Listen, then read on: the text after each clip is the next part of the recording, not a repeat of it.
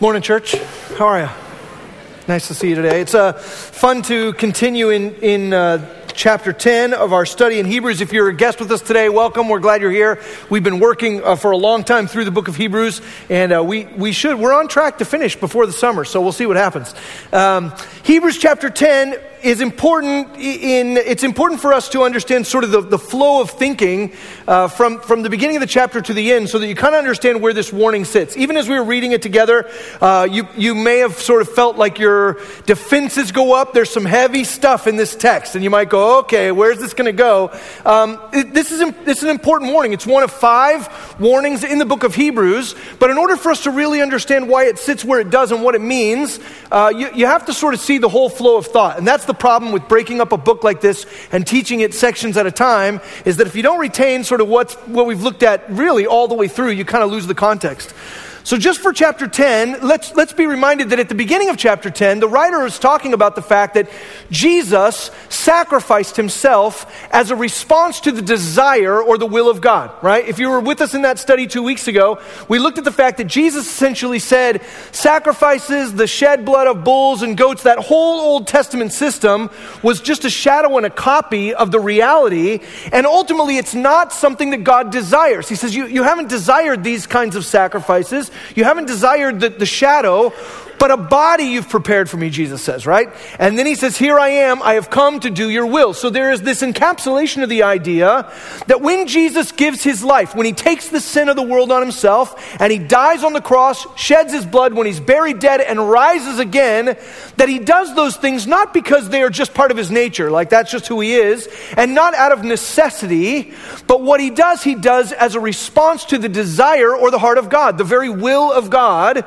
is the reason why Jesus gives his life, because God desires to rescue us from sin and death. And so, by giving that sacrifice, the writer goes on to say in 10, he's opened a way for us, right? He's created this access. He's an advocate for us. And because he's opened this way where we can enter into the Holy of Holies, because he's our advocate, then we get to the middle section of chapter 10 where he says, so, because of what Christ has done, let us draw near to God.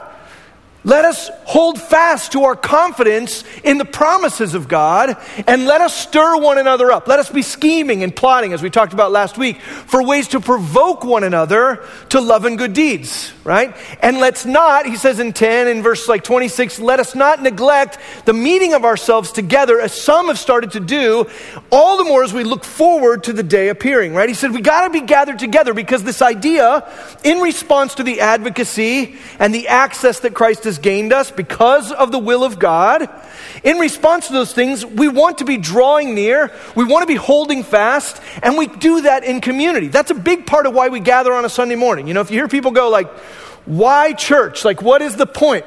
This is a centralized place for us to come together and draw near to God, right? To hold fast to his promises, our confidence in what he's promised, and to stir one another up to the glory of God.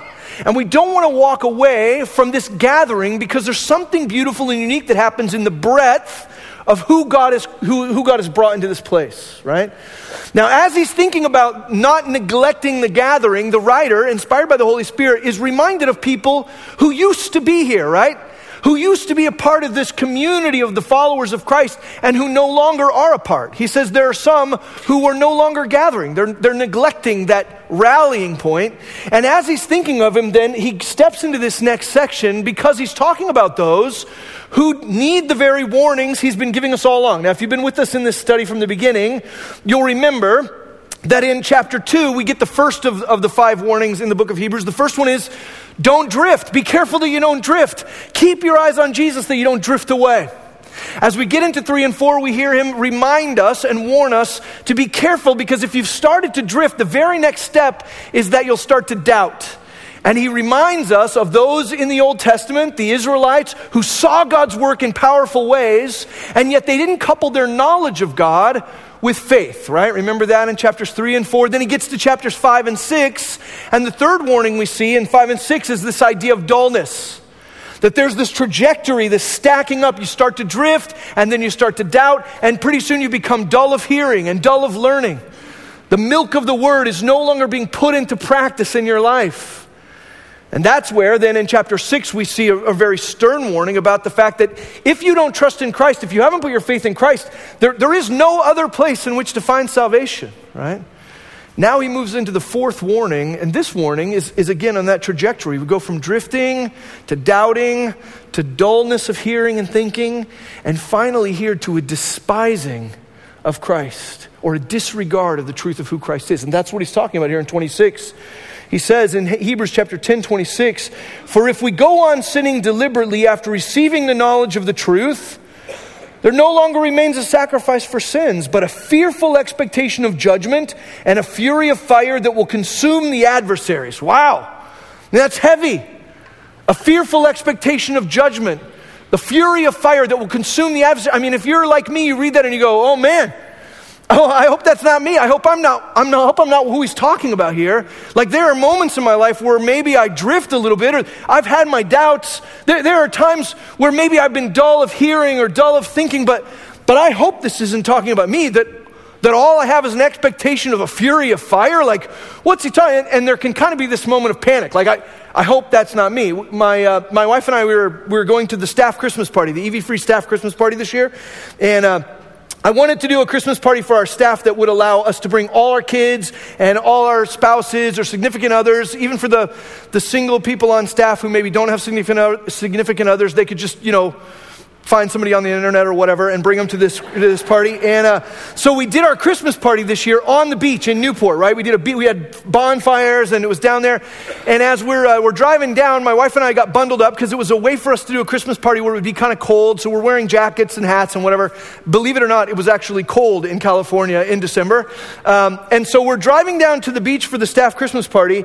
And I said to my wife as we're going, I said, I'm excited to see, like how many ugly Christmas sweaters there are, because we're doing a ugly Christmas sweater contest. And she goes, "What?" She goes, "I didn't know we were doing an ugly Christmas sweater contest." And I said, yeah, I didn't tell you because I knew you wouldn't want to participate in that anyway. So I didn't tell you. And she goes, "Darren, I'm wearing a sweater. What if I win?" And I said, well, it's not like an ugly Christmas sweater contest is not like a thing you win accidentally, right? It's not like we know people are wearing sweaters and when they get there, we're going to pick the ugliest one and give them a prize. Like people intentionally and knowingly, in full knowledge of what they're doing, they wear a thing called an ugly Christmas sweater, and that's the ones that are going to be judged. It's not like something you stumble into. Does that make sense? It's important for you to note that when he's talking about those who are despising or disregarding the sacrifice of Christ, he's not talking about people who have momentary lapses of faith. He's not talking about those who have drifted but returned. He's not talking about those who are repentant.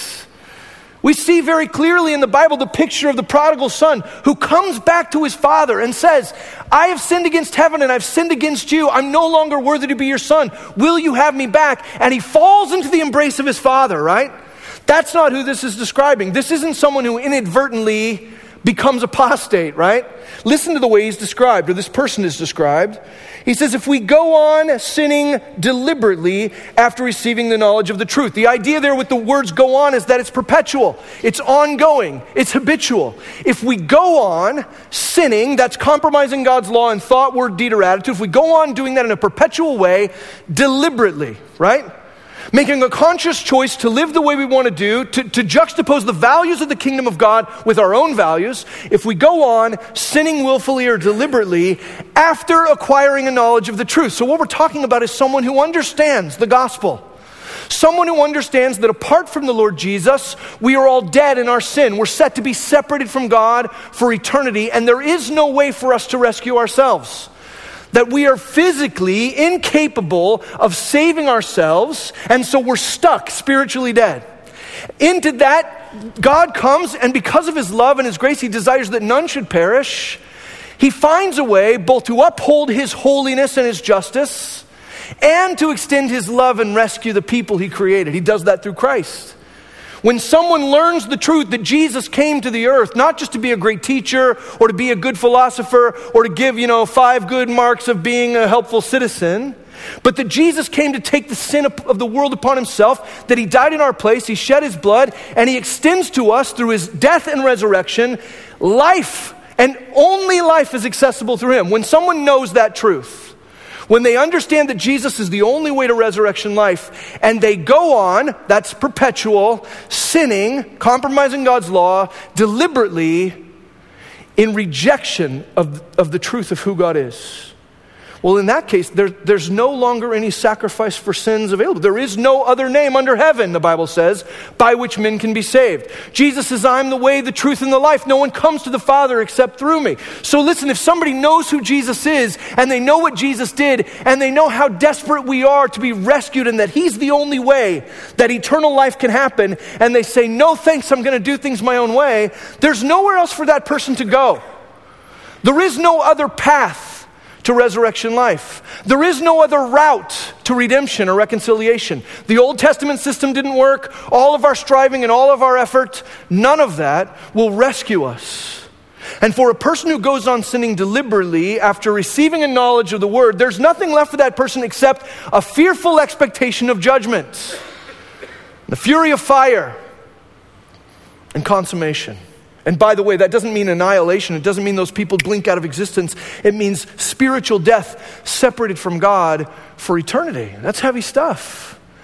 Listen to the way these people are described in this warning. He says, if we go on sinning deliberately after receiving the knowledge of the truth, there no longer remains a sacrifice for sin. Look at verse 29. How much worse punishment do you think will be deserved by the one who has trampled underfoot the Son of God, who has profaned the blood of the covenant by which he was sanctified and has outraged the Spirit of grace? Three other categories just to sort of put this in our brain. The idea of someone who has trampled the Son of God underfoot. That's what we're talking about. Someone who shows disdain to the Son of God. I understand who he is. I understand what he came to do. I understand what he offers me by his grace. And I would still put my foot on him. Tramples underfoot. It's the same word there that Jesus uses when he talks about casting pearls before swine.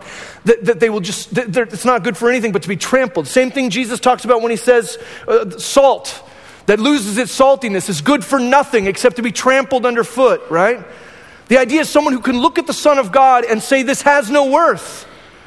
He talks about profaning the blood of the covenant. That word profane essentially means to treat as common or unholy. Someone who would hear about the shed blood of Jesus and go, the shed blood of Jesus is just like any other blood that was ever shed by anybody in history. It's just regular blood. It's just a regular death. That death on the cross is just like anything else. That's profaning the blood of the covenant. Someone who would treat the shed blood of Christ as common or regular and not as holy. When he talks about, outraging the Spirit of grace, I love the fact that the Holy Spirit there is referred to as the Spirit of grace. The writer doesn't want us to lose sight of the fact that in his grace, God sends the Spirit of God to draw us to the Son. That the Spirit of God testifies to us both about our need and about his solution. But that there are those who have heard the truth, who've absolutely understood or tasted, as we see in Hebrews chapter 6. They've tasted and seen, they've experienced something of the community of fellowship, and yet they've turned away from it. Those people are not just trampling the Son of God underfoot. They're not just calling the blood of the covenant, the shed blood of Christ, common and unholy, but they're also insulting. That word outraged could be translated insulted. They're insulting the Holy Spirit. Because the Holy Spirit has made known to them the truth, and they've chosen to be willful in their rejection. It's kind of like, I always sort of hesitate. You ever feel reluctant when you make a restaurant recommendation to people that maybe they won't like it as much as you do? That always makes me feel a little bit nervous, right? That I could go, hey, if you're looking for a good breakfast spot, you got to go to Long Beach, go to Village Cafe. That's like my jam. Get over there, make sure you order the number 3 and get the, I could tell you all this stuff. And then if I recommend Village Cafe to people, I'm always nervous. They're going to go, yeah, I tried it. I like Denny's, right? And I'll be like, no! I just gave you access. I just inspired you to go to my very favorite breakfast place. It's insulting to me for you to disagree. I mean, that's a very sort of a crass illustration compared to what the Spirit of grace does to mankind. That the Spirit of grace would say, you are lost in your sin, and because of my great love for you, I have come to rescue you from sin and death, and that mankind would be in a position to go, thanks but no thanks. I get what you're saying, I don't want it. I don't value it. For the one who profanes the blood of the covenant, who tramples the Son of God underfoot, who insults or outrages the Spirit of grace, there is absolutely a consequence here. Back to 26. It says, if we go on sinning deliberately after receiving the knowledge of the truth, there no longer remains a sacrifice for sin. There's nowhere else to go but a fearful expectation of judgment and a fury of fire that will consume the adversaries. Anyone who has set aside the law of Moses dies without mercy on the evidence of 2 or 3 witnesses. How much worse punishment do you think will be deserved by the one who has trampled underfoot the Son of God, who has profaned the blood of the covenant by which he was sanctified and has outraged the Spirit of grace? For we know him who said, vengeance is mine, I will repay, and again the Lord will judge his people. It is a fearful thing to fall into the hands of the living God. The author here is giving us a warning and saying there are some who, rather than falling into the loving and gracious embrace of a father who welcomes his children back to the table, that there are some who instead would make the choice to fall into the hands of a just and righteous, a holy God, upon whom the wrath already is. The wrath of God already exists. It says in John 3:18, it says this, whoever believes in him, that's Christ, is not condemned. But whoever does not believe is condemned already because he has not believed in the name of the only Son of God. John 3:36 says, whoever believes in the Son has eternal life. We get that, right? Whoever believes has eternal life. Whoever does not obey the Son shall not see life, but the wrath of God remains on him. What's that mean? Well, what it means is that the wrath of God is already the current condition of mankind apart from the grace of Jesus. Apart from the saving work of Jesus, we are condemned already. I remember as a kid sort of feeling like, you have to make a choice. Do you want to go to heaven or do you want to go to hell? You got to pick one, right? I was in a private school for kindergarten, and we had this sweet little lady teacher, and she got up one day and she goes, okay, boys and girls, today we're going to talk about something very important, and we're like, I hope it's snack time, and she goes, today we're going to talk about heaven and hell. And I'm not endorsing her theology, but this is the way the thing came across. She goes, heaven is the wonderful place, and there's clouds and singing, and you can eat whatever kind of food you want, and all your friends will be there, and there's dancing, and, angels, and we're like, as long as there's food and stuff, we're good with that, right? And then she goes, now the other place is the bad place, and it's called hell, right? And she goes, and it's flames and burning and people poking you with sticks and screaming, and it's dark, and we're like, no thanks, right? And she goes, now how many of you want to go to heaven and how many of you want to go to hell? And we thought she was just going to divide the class like a field trip, right? Like we've chartered 2 buses and we can only put, so we're like, no, please don't make me go to hell, right? And her picture of it wasn't even accurate. What we're talking about, the vengeance of God, the justice of God, we're talking about eternal separation from God, who is light and life, who loves us, who sent his Spirit of grace. We're talking about being fixed in that position for all eternity. And whatever cartoon image in your head you have of hell, the Bible's representation of it, being separated from God who loves you, is worse. And there are a lot of people in our culture who don't want to talk about hell, right? They don't want to hear about it. They don't want to hear about the wrath of God or the justice of God or the vengeance of God out of Deuteronomy 32. They don't want to talk about the fact that while there was a temporal consequence for disobeying the law of Moses, you can read about it in places like Deuteronomy 17, there was a temporal consequence, physical death. If you disobeyed the law of Moses, they took you outside the city and you were stoned, right? That's with rocks, not with drugs, right? They stoned you. You're like, I might disobey that. There was death for those who disobeyed the law of Moses, but it was temporal death. It was physical death. How much worse, the writer says, is it to trample under your feet the Son of God, to treat the holy blood of Christ as common, to insult and outrage the Spirit of grace? Well, the answer to that question is, how much worse is the punishment? It's not temporal death. It's not physical death outside the gates of the city. It's eternal death. And we cannot possibly understand truly the grace and the love and the goodness, the kindness and the generosity of God in sending his Son Jesus to us without understanding that apart from Christ we're condemned already. That it isn't a choice, pick heaven or hell. We are condemned already, and apart from the saving work of Christ, the wrath of God remains on us. So the writer here says, be warned. Be warned that you don't drift. Be warned that you don't doubt. Be warned that you don't become dull. Be warned that after hearing the truth of Christ, you don't disregard it. Because if you disregard the sacrifice of Christ, there is no sacrifice left. And the only thing you have to look forward to, or the only thing you can expect, is the punishment you deserve. It's heavy.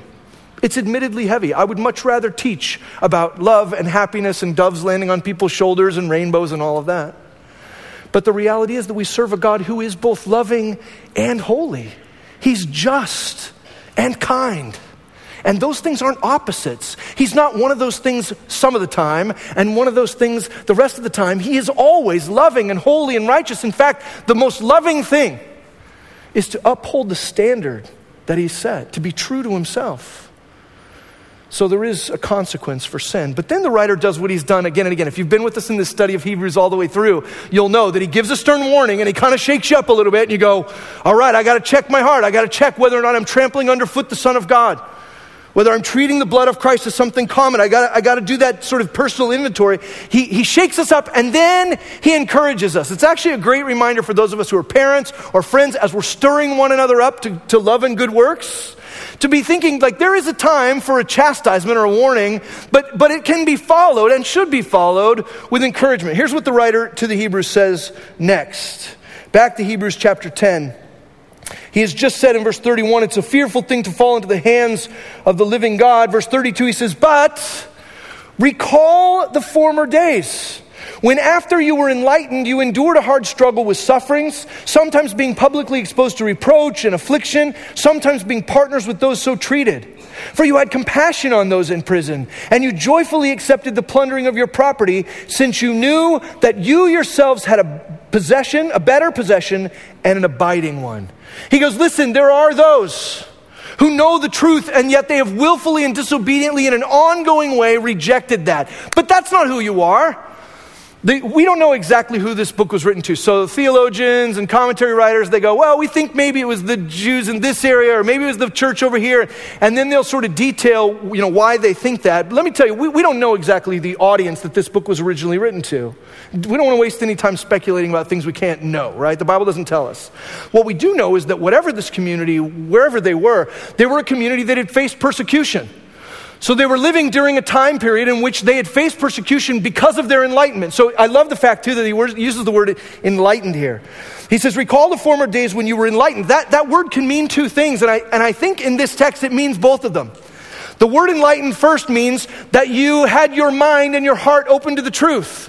That you were woken up to the reality of who Christ is. You were enlightened to that. But that word can also mean that you were lit up for the sake of other people to see. Right? That you were enlightened both internally and you were enlightened externally as a display to other people. He says, remember the former days when you were enlightened, when your eyes were opened and you were lit up as a beacon of this love and truth that are unending, right? And what happened? Because of this enlightenment, you faced all kinds of things. He says, you endured a hard struggle with sufferings, sometimes being publicly exposed to reproach and affliction, sometimes being partners with those so treated. They were going through difficulty. One of the reasons why they probably could think of the names and faces of people who'd been with them, who had tasted and seen something of the movement of God and yet had walked away. One of the reasons why when he says, let's not neglect our gathering together as some have done, they could have immediately thought of people who were examples of that, is that they had faced persecution, they had faced difficulty, and in the light of that difficulty, in the light of those hard struggles, some of the people had said, no thanks, it's not worth it. I'm doing a value judgment here, and I'm going, I get what Jesus did, I understand who he is, but I don't want to deal with persecution. I don't want to deal with affliction. I don't want to deal with imprisonment. I don't want to have my property taken away. They did a value judgment and they went, my freedom and my happiness and my stuff is worth more to me than following Christ. But that isn't the way it has to be. Now there are certainly people living in our day and age today. In America, I will say I have a hard time affixing much persecution to the life of the American church. There is some persecution that happens, but it's nothing compared to the way the church is persecuted across the world or the way the church has been persecuted throughout history. So I want to be careful that we don't sort of build ourselves up as persecuted people because sometimes they don't let us pray before our meal at the Taco Bell or whatever. Just be careful, right? But the reality is here that we all do a value judgment.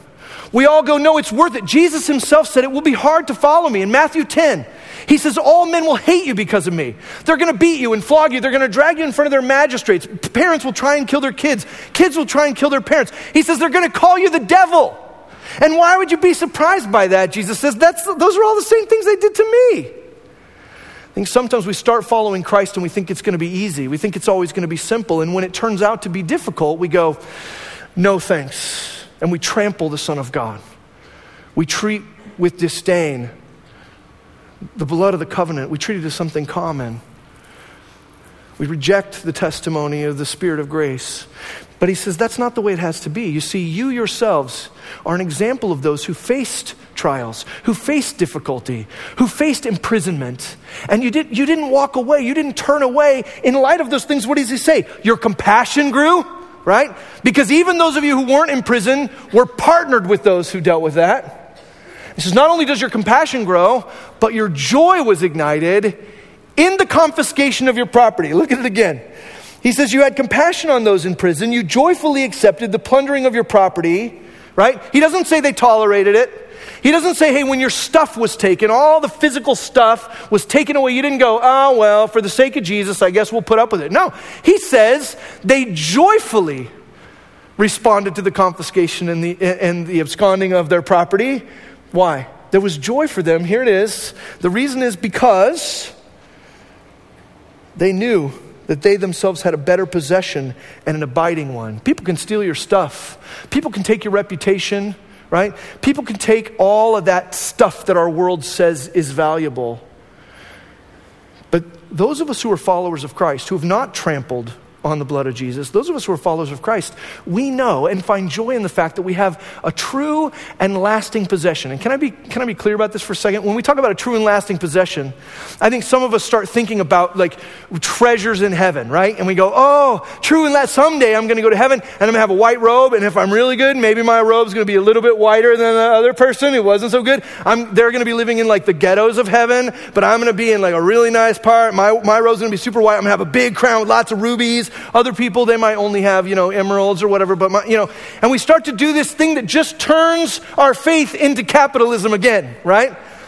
It just turns it into a way like I'm going to follow God because someday I'm going to get a huge crown and a really white robe and I'll be able to lord that over a bunch of other people in heaven. Can I tell you that's not what the Bible's talking about? When the Bible talks about a true and lasting possession, it's not talking about stuff. It's talking about a person. Our true and lasting possession, our abiding possession, the one from whom we can find joy even in the midst of losing everything else, is that no matter what they take from us, they cannot take our Savior. We got Jesus. What do I care if they empty out my bank account? What do I care if my house burns to the ground? What do I care if they take everything else? I have a true and lasting possession, and it is a relationship with the risen one, who has afforded me access to the Holy of Holies, has gone as a forerunner there, and serves as my advocate today.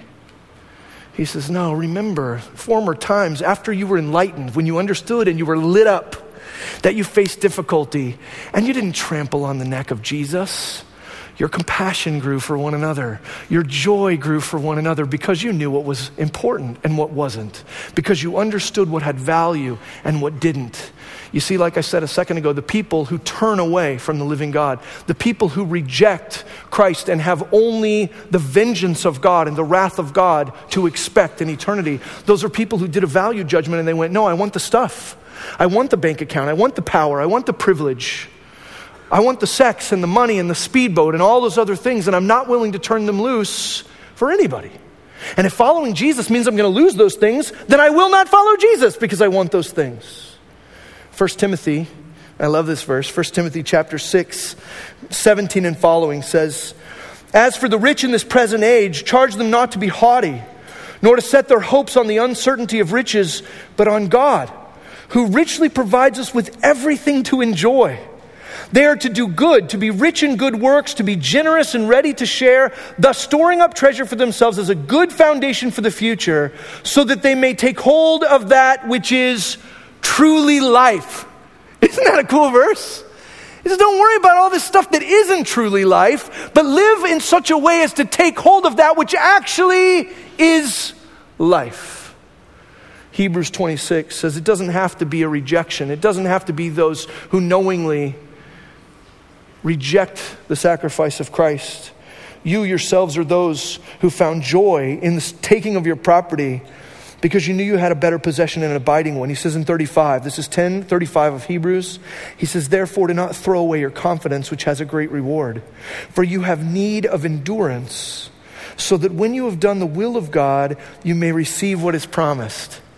He says, don't throw away your confidence. And I would say, what he's saying there is don't throw away your confidence in Christ, in the promises of Christ, that we draw near to and that we hold fast to. There's all kinds of things you can throw away your confidence in, by the way.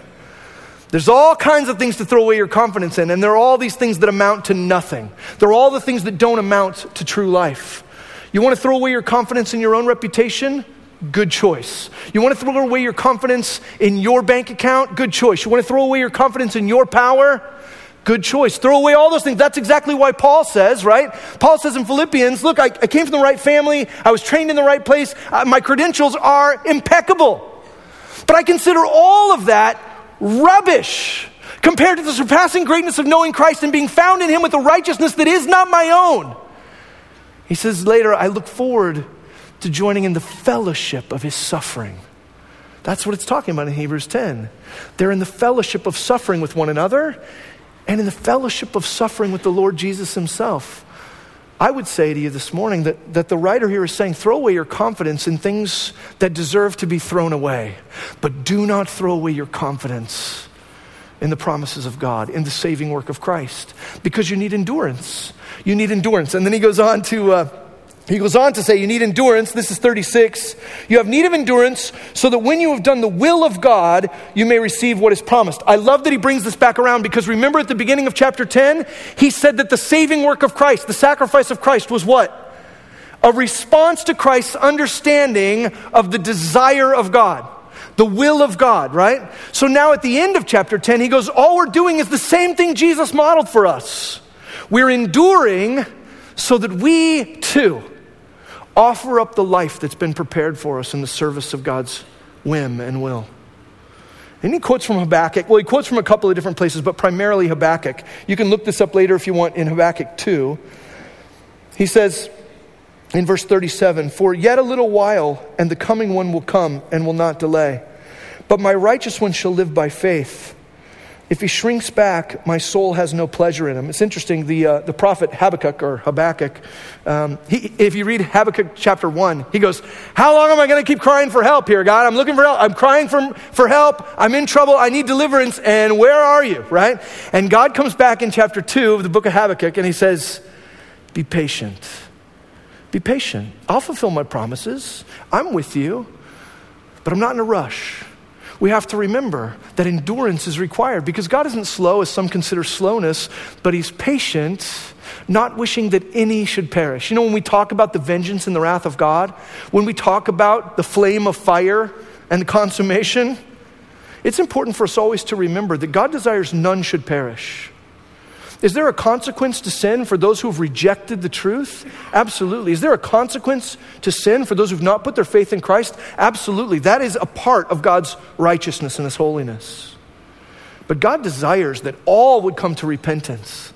And so he quotes out of the book of Habakkuk here and he says, the righteous will live by faith. Paul quotes it again in Romans. It gets quoted a couple of other places. The righteous will live by faith. It's first said to Habakkuk, saying, be patient. I will come. I will do what I promised to do. And the writer to Hebrews gives us this last sentence before he transitions into chapter 11. He says this in verse 39. He says, but we are not of those who shrink back and are destroyed, but of those who have faith and preserve their souls. Yeah, right? What an awesome verse. He goes, look, here's a warning for you. You could drift. And if you start to drift, it's not long before you'll start to doubt. And if you start to doubt, it's not long before you'll become dull. And if you become dull, it's not long before you'll have a complete and utter disregard for the saving work of Christ.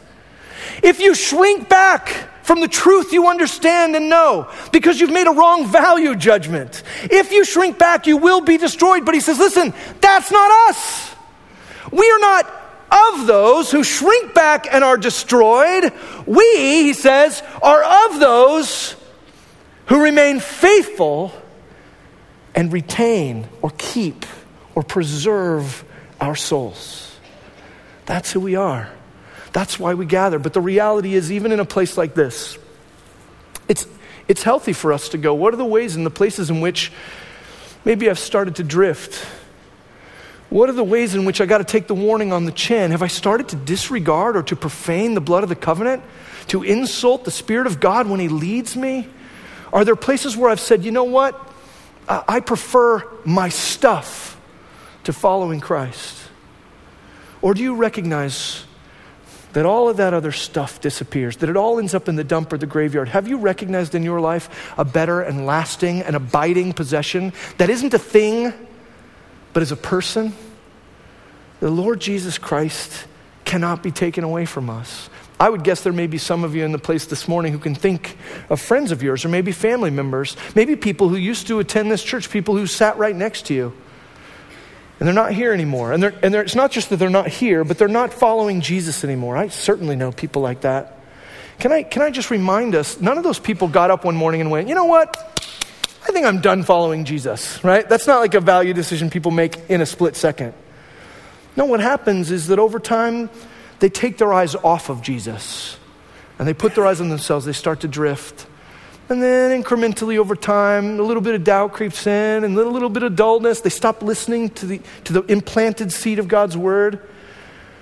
And then all of a sudden, you look down and you realize there's this disregard, and they go, why would I go to church? Why would I open God's word? Why would I share my faith with other people? I can't even remember why. All I care about is making money. All that matters in this world is what people think about me. All that matters in this world is feeling good and having fun. They didn't decide to do that overnight. That happens in a slow progression. The writer of the Hebrews is saying to us, look at Jesus. Look at Jesus. Don't stop looking at Jesus. And if you know people today, people that are at their homes, or people that you're going to see at work tomorrow, or people in your schools, people who've turned away from the living God, it is not too late for those people to come back to their Father and say, like the prodigal son, I've sinned against heaven and I've sinned against you.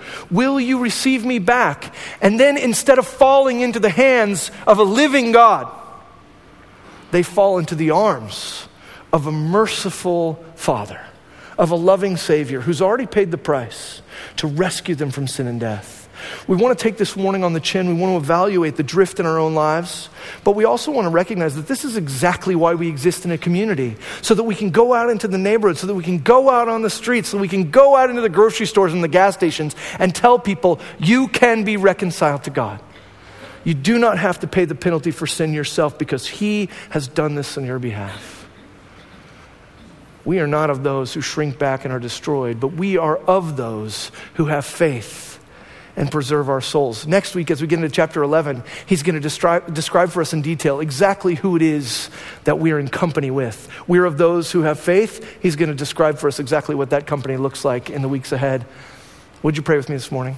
God, I pray that you would shake us a little, that you would wake us up to the reality that apart from your grace, we are destined to be separated from you for eternity. And I pray that if there are some, even in this room, who've never put their faith in you, that you would draw them to yourself right now. That they would cry out to you in the quietness of their heart and say, Jesus, will you rescue me from sin and death? I turn from my sin and I turn to you and your love. I pray for those that aren't in the body anymore, those who've walked away, who've not only neglected an occasional gathering, but have drifted so far and become so dull in their hearing and thinking that they've started to disregard the value of who you are. God, would you draw them back to yourself? Would you allow us to be a catalyst in the lives of those who may be on the fearful path to destruction?